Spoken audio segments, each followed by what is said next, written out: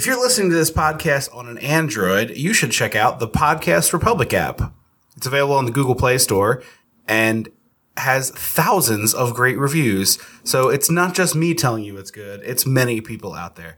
You favorite your favorite shows, they download when they post new episodes, and you get to listen to your shows like Dissecting the 80s that simply. So check out the Podcast Republic app on the Google Play Store. Hey folks, just bringing you a little introduction for what you're about to hear. We got the chance to interview Ed Solomon, the co-writer of Bill and Ted Face the Music, as well as the whole Bill and Ted trilogy. He and Chris Matheson created these characters and wrote all the movies. We got an opportunity to interview him ahead of the release of Bill and Ted Face the Music. We didn't talk to him too much about Bill and Ted Face the Music because he had a really cool career and we wanted to ask him about a lot of different stuff. So we kind of hopped all over the place. He wrote also Men in Black. He also wrote Super Mario Brothers, which I know Andrew is very fond of, and I am very curious about it. So we got a chance to ask him about a whole bunch of cool different stuff. Unfortunately, it being a press junket, we had a little bit limited time. So we just tried to cram it as much as we could. So if there's stuff we didn't get to with Bill and Ted, blame that and not the fact that we're still learning how to be podcast interviewers. But this is a little bonus episode, so I hope you enjoy it. And we also will give you a brief review of Bill and Ted Face the Music after the interview's over. Hope you enjoy. When the mega powers explode. I'm talking about the 80s. Oh, yeah. Great Scott. Cream of the crop. Oh, yeah. Mega powers, yeah. When this baby hits 88 miles per hour, you're gonna see some serious shit.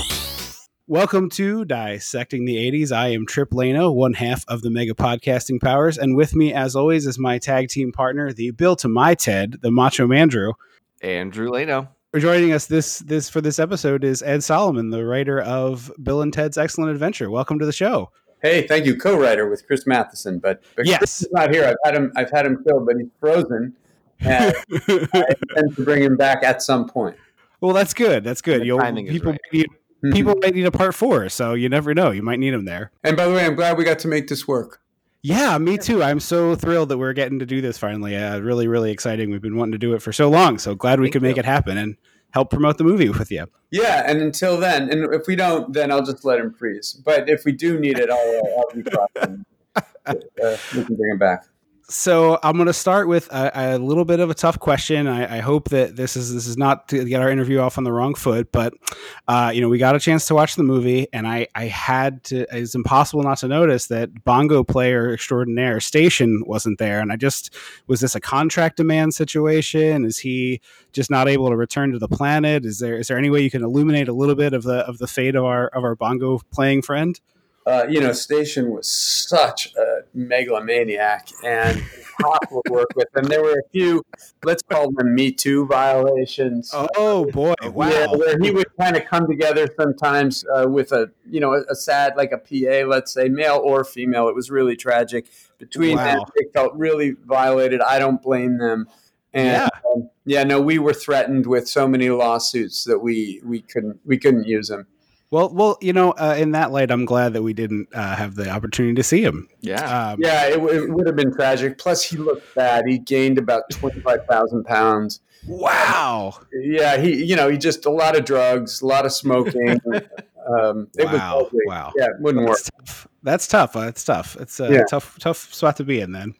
I know with these junkets, you get asked the same questions over and over again. So in the vein of trying to be a little more interesting, I want to ask this now and then come back to it later so you can think about it. But if there's any great story you haven't gotten an opportunity to really share or any fun thing from making Face the Music that you really wish people were asking about, but they keep asking you the same boring questions, I'd love to end on that. So just put that in your mind now maybe, and we can circle back there.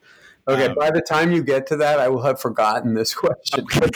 Okay, well, then you'll be on the spot. That's fine. Yeah. In doing the research for this, I learned, I didn't know this previously, that Bill and Ted started on the improv stage. I guess question one is that true? And if it is, can you tell us a little bit about that? Was it you and Chris and whether you were Bill or Ted and kind of that origin of that as improv characters?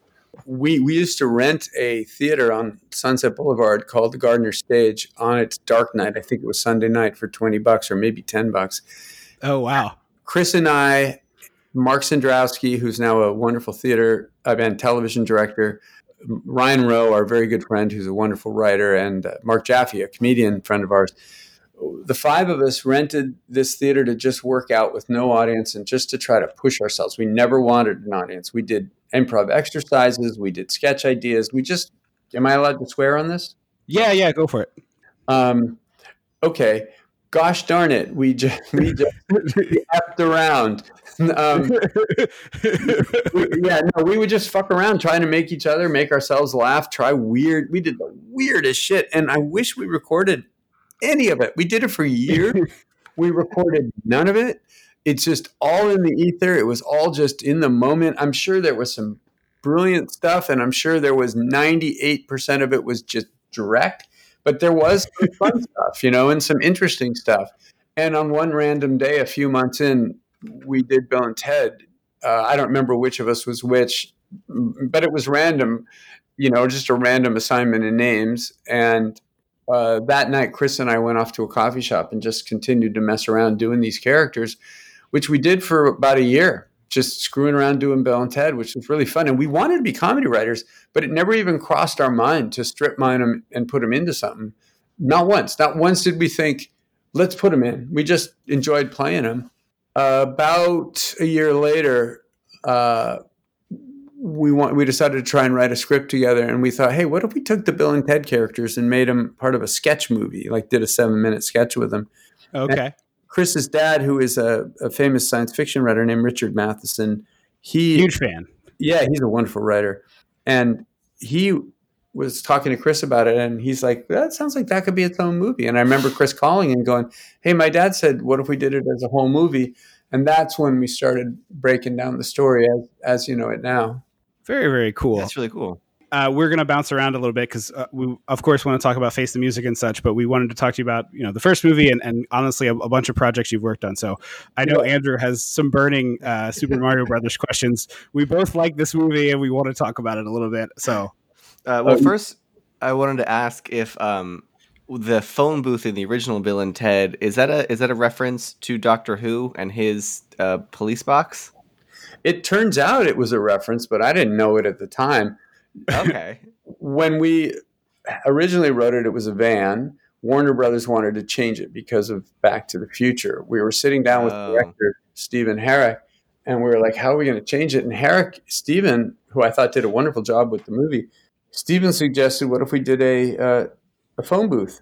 And because we were young guys living in LA with no internet, not because we were poor, but because it hadn't been invented yet. And 3 TV stations, none of which ever played Doctor Who. We had no idea. I'd never even heard of Doctor Who. I might have heard of it, but I didn't know anything about what it was. So we were like, yeah, sure. I think in hindsight, if I knew about the TARDIS, and I love Doctor Who now, but if I knew about it, I'd been like, fuck no. We're going to come up with something else. I don't want to be derivative of that. So I'd like to pretend it was an homage. In fact, just say it was. No, but it wasn't. It was just stupid ignorance.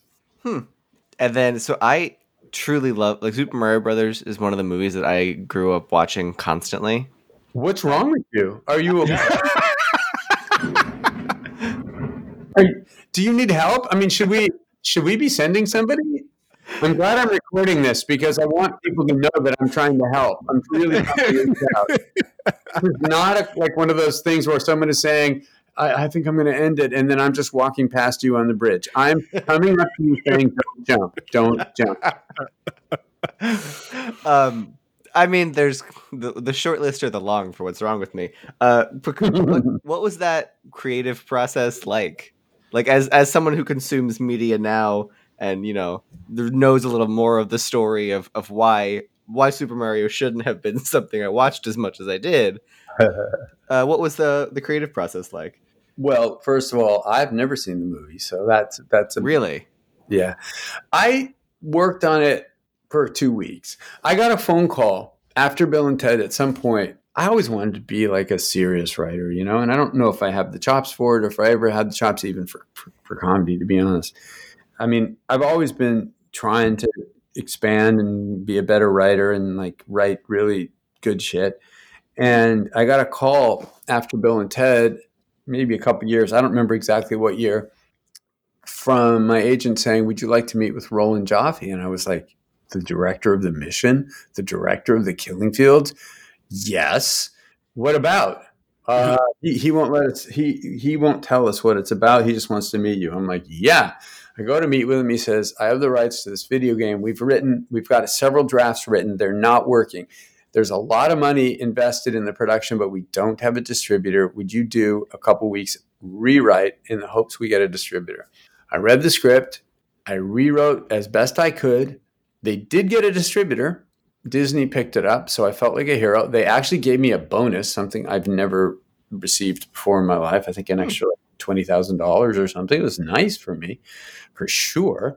And that was it. And then a month and a half later, I got a call. Hey, other writers came on. I don't even know who. Hey, could you come to set for a couple weeks? There's some issues. So I went. They didn't have any money to pay me, so I agreed to work in exchange for a vacation. Meaning, if I go down for 6 days, you owe me and my girlfriend a 6-day vacation to like Paris. If I work for 10 days, it's a 10-day vacation. Okay, and it was cheaper for them, and it was also good for me. I love that line. That's so Hollywood logic. So I went down. I don't remember how long I was down there for, maybe a week or something, week and a half. I don't know. I think it was a week, because maybe 10 days. And that was it. They hardly used anything I did. There were other writers that came in after me. It was a debacle down there, and nobody knew what they were doing. It was a disaster. I got to have dinner with Dennis Hopper, which was kind of cool. That's cool. Yeah, I was like, hey, Dennis, what, he was about to go direct a movie after this. And I was like, whoa, dude, they're letting you direct that? That's cool. How come that's a movie you're directing? He leans across the table. He grabs my collar. He looks me in the eye and he goes, I'm one of the best directors in America, man. And I went, oh, this was worth my dinner. Just the fact that, however, 30 years later, I'm going to tell this story, and here I am. So thank you for making that dinner worthwhile. It was a freaking nightmare. Anyway, then 2 months later, I went on that vacation, ironically, that they were paying for when the Writers Guild arbitration came up for credit on this movie. I was 7th of 9 writers. I didn't even know there was an arbitration. I don't think anyone else wanted credit. I ended up with credit. I don't know why. I never were there to say no thank you, so they just gave it to you? Seriously, I'm not kidding. I think they assigned me credit. Other people didn't want it. I have credit. It was actually a real embarrassment to me because I have very, very, very little in that movie that's actually on screen.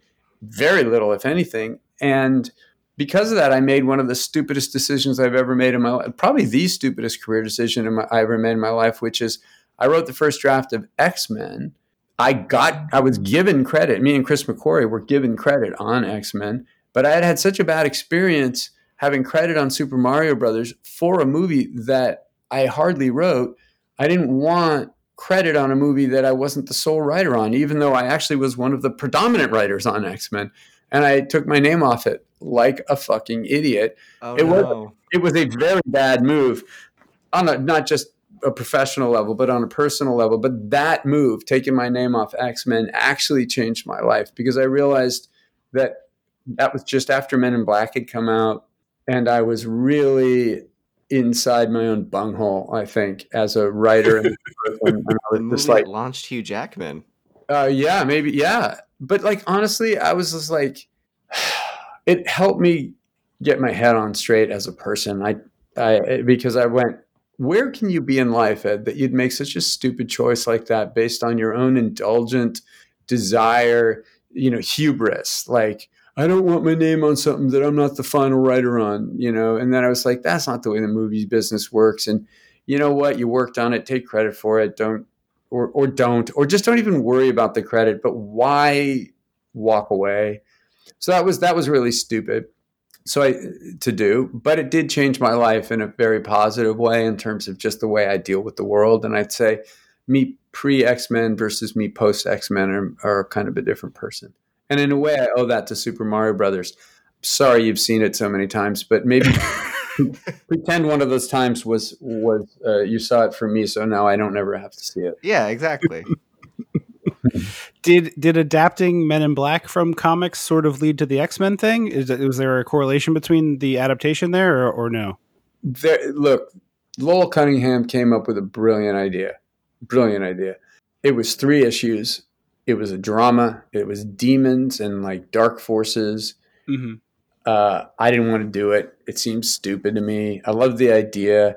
I wrote a note to the producer to be respectful, explaining the reasons I didn't want to do it. And I said, but if you did it as a comedy, and if the attitude was more like this, and if it was, you had this young guy, maybe he's in the Secret Service and he wants to join in, and then you can kind of go into it that way. And maybe it's not as, maybe it's just aliens. And what if it's aliens living on Earth as opposed to like there's demons and sorcerers and that kind of thing? But what if they're like cops, beat cops, dealing with creatures that already exist that regular humans don't know? That's how I would do it, but I know that's not the way you guys want to do it, so I'm going to have to kind of sign off. And they went, no, that's what we want. That sounds great. So that's how I got. So they hired me to do that. And they said, this seems like one that you can knock out in 6 weeks. Cut to 4 years later, incredible emotional, strange experience. I've been hired and fired 4 different times. Or I was hired 4, fired 4, hired 5, or maybe fired 3, hired 4. I don't remember. But I did see that movie all the way through to the end. And I'm really glad I stayed on it because I'm very proud of the movie and I'm proud of the work that Barry Sonnenfeld did. I think he did an amazing job. And we had some, Eric Brevig and Bo Welsh and Danny Elfman and some people doing work. Oh, that's right. That's Danny Elfman. Yeah, that was an incredible experience watching that movie come together with some really, really good people. I'm grateful as hell that I didn't make the boneheaded, emotionally based move that I made on X-Men, which was, taking my name off. But there were times on Men in Black that it was so frustrating and painful that I wanted to quit, and I'm glad I didn't. Yeah, I mean, I am glad too. I love that movie. I think, especially the film you first described of a dark drama about demons. Yeah, that's not quite the thing. That's really interesting. No, the moment that I realized I knew what the movie was when I was walking by a supermarket tabloid, and I went, "Aha, that's it." The aliens they communicate via the tabloids. And then once I got that, I said, "Aha, I know what the movie is. I know what the." I love that. That's when I felt like I knew I could make it work. Awesome. All right, so we'll end with some Bill and Ted here, real quick. This question comes up a lot. I think I've seen Keanu answer this. I think I've seen Alex answer it, but I think straight from the horse's mouth and the creator of the character will be interesting. Are Bill and Ted stoners? Because they're constantly on lists of like best stoner movie characters, but now 3 movies have come and gone, and I've seen nary a hint of any on-screen, any on-screen proof of this. If people want to believe that Bill and Ted smoke weed on their spare time, they're welcome to believe it. But honestly, they're not. They don't. They never have. We had a scene in the first movie once where they're given detention and they're smashing erasers against each other and they're inhaling the chalk dust going, dude. They're like the kind of guys that would pretend to be stoned, but no, they're not. And there's no drug references. And it's funny because we had a joke. You were asking about Station. In the opening of Face the Music, you guys have seen Face the Music, yeah? Yes. In the opening of Face the Music, we did a really fast 90-second kind of crawl to explain, hey, here's a quick intro for what you've missed. This is, those of you who haven't seen the movie or those of you who have, here's where we are now. And we actually had a joke in there that Station had OD'd and and left the band. He OD'd and died and then sent back to Mars. But that got nixed because it's like we don't even want to make drug jokes in this movie. I mean, we realized, not on purpose, but we realized as we were making the movie that this movie, you could show a 3-year-old this movie. You could show a 7-year-old. You can watch it with your family. And I'm kind of glad about that. Somebody used the word that I would never have thought was a compliment for a movie I ever did, but I do think it's a compliment. They said, hey, you know what? This movie's wholesome. I was like, hey, you know what? I'll take it. What the hell, Yeah, I think that's a good descriptor. It is. Yeah, is there any any stories that you haven't gotten to told that you've been kind of waiting for the perfect bait question and no one's given you? And now here's kind of your open-ended bait question for any story you want to tell. About Face the Music? Mm-hmm. You know, there was a pervasive spirit in the making of the movie that we are really here to care for each other. And I know that might sound really treacly, and I know for all the snarky people like, you know, in the world who listen to stuff like this, it may be one of those just you kind of smack your lips and roll your eyes a bit. But the movie was impossible to get off the ground. We fought for a decade and a quarter to get it made, and we lost our financing so many times, including 2 weeks before we started shooting. And it was incredibly difficult to shoot in that way, production-wise, but creatively, it was an absolute joy.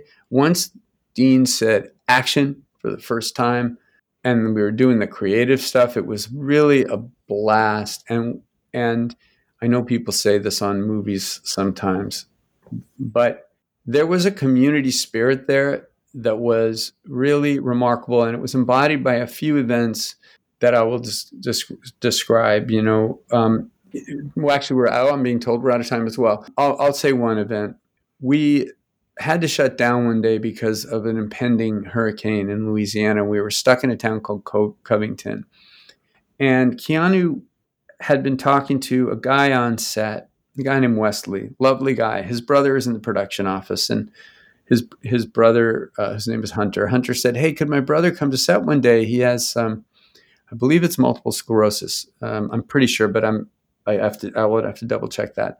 And Keanu was like, "Yeah, of course." And all of us were like, "Yeah, of course."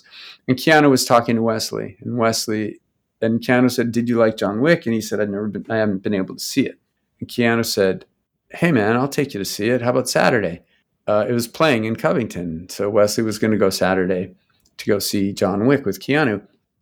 And the hurricane set in for Friday, and we had to shut production down. So suddenly Friday, we're all stuck in Covington in a hotel room. So Keanu said, "Hey, Wesley, is it all right if we go Friday?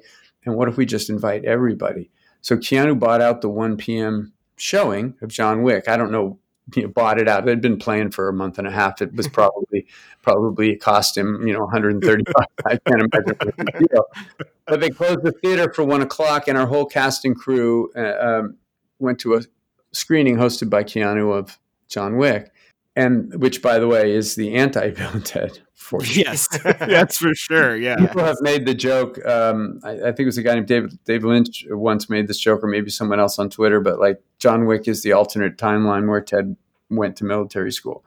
But we watched John Wick, and then Alex and Keanu hosted a giant lunch for everybody who was stuck in Covington. Like maybe 75, 80 people. And we spent the day hanging out in Covington, going to the movies, having a big lunch, talking, literally till 6, 7, till the restaurant said, "We need to have customers come in now." And we all had to leave. But it was a wonderful day. And to me, that embodied the spirit of the making of the movie, which is, hey, man, we're all caring for each other. We're all trying to get through this. None of us is making big bucks on this movie. None of us. Part of the drawback when you write a spec script, which is what we did, we wrote it on spec, Face the Music, for a film that you don't own the rights to, you only have one buyer, so you don't have a lot of leverage, let's say, to make your deal. But for some reason, people did not see the movie as commercial. We had very little money to make it, so nobody was working for money. Everyone was just working to be a part of it, and that embodied the spirit of the making of the movie. Whether you like the movie or not, it was really a joy to make itself. That's awesome to hear. That's really good. You can see that on screen, I think, for sure. Mm-hmm. I'm glad to hear that. Well, I hope you guys liked the movie, and I am glad you guys got to see it. Very and thanks. Yeah, it was awesome to get to see it and have a little bit more knowledge for asking. And thank you so much for coming to join us. You're welcome back anytime. Yes, if you'd like to come chat some more, we'd love to have you anytime. This was a really fun thing. I really appreciate your having me on. I'm glad we got to make this work, and and thank you so much for having me be a guest. Yeah, thanks. If you come back anytime, you're always welcome here on Dissecting the 80s. Let me know when that would work. I'd be thrilled. Yeah, anytime you want, you just let us know. And folks out there, go check out Bill and Ted, available in, I believe, select theaters and for rental on demand today. All right. Take care. Thank you. Bye-bye. Bye. As far as Face the Music goes, I think you know right now if you're going to like the movie or not. Whether you haven't seen it, obviously, but I think that's what I would say is like you kind of know already if you're going to like it or not. If you really like these characters, it's a movie for you. It's not necessarily made for folks who are unfamiliar, although I think there's enough jokes in it that like you went into it about as raw as you could. Do you get some good jokes out of it? I enjoyed it very much. The performances are great. I think I would be happy to watch the series continue without Bill and Ted and focusing on their daughters, Billy and Thea, because their energy worked just as well, and I think they were just as charming and enjoyable to watch. So it would be a cool pass the torch moment for me if it continued in that way. Yeah, I honestly, while watching it, obviously it's nice to see Keanu, it's nice to see Alex Winter, but every time we were hanging out with them, I was like, so what are Samara Weaving and Brigitte Lundy Payne up to? Can we see what they're doing? Where are we going back to them? Yeah, what's happening over in that movie? Because the two of them had the real Bill and Ted friend energy that Keanu and Alex had in the original movie, and they're older guys now. It's harder to get back into that headspace. And I said this a little bit, but I can't say this enough. I think it's pronounced Brigitte, not Brigitte, but not Bridget. But in either case, spectacular performances, Ted. Just beyond spectacular. Totally nails the sort of blown away puppy dog energy of Ted. The constant like, whoa, even the haircut. Yeah, they had the same kind of haircut. Yeah, and it was like enough that it would bob around. Honestly, better than Keanu at being Ted at this stage of the game. And that's not a slight to Keanu. I like him. He's fun in the movie. So I would be fine with that too. Yeah, I'd be fine with that too if Bill and Ted were kind of tertiary characters in it. But also it was like, it closed the book nicely. It was cute, and it was, very fan indulgent without being overly fan servicey, which a lot of these late stage sequels are. So I think it's, if you, like I said, if you like Bill and Ted, would be really surprising to me that you hated this movie. It would shock me, frankly. Yeah. But if you don't know them at all, I think it's probably less of a movie for you, although you went into it pretty naked and enjoyed yourself. So, yeah. So it's out now on every rental platform, basically. So go check that out if you're wanting to see more of that. And thank you for listening to the show. We really appreciate it. I have been Trip Leno. I will always be Andrew Leno. Until next time. Don't you forget about me.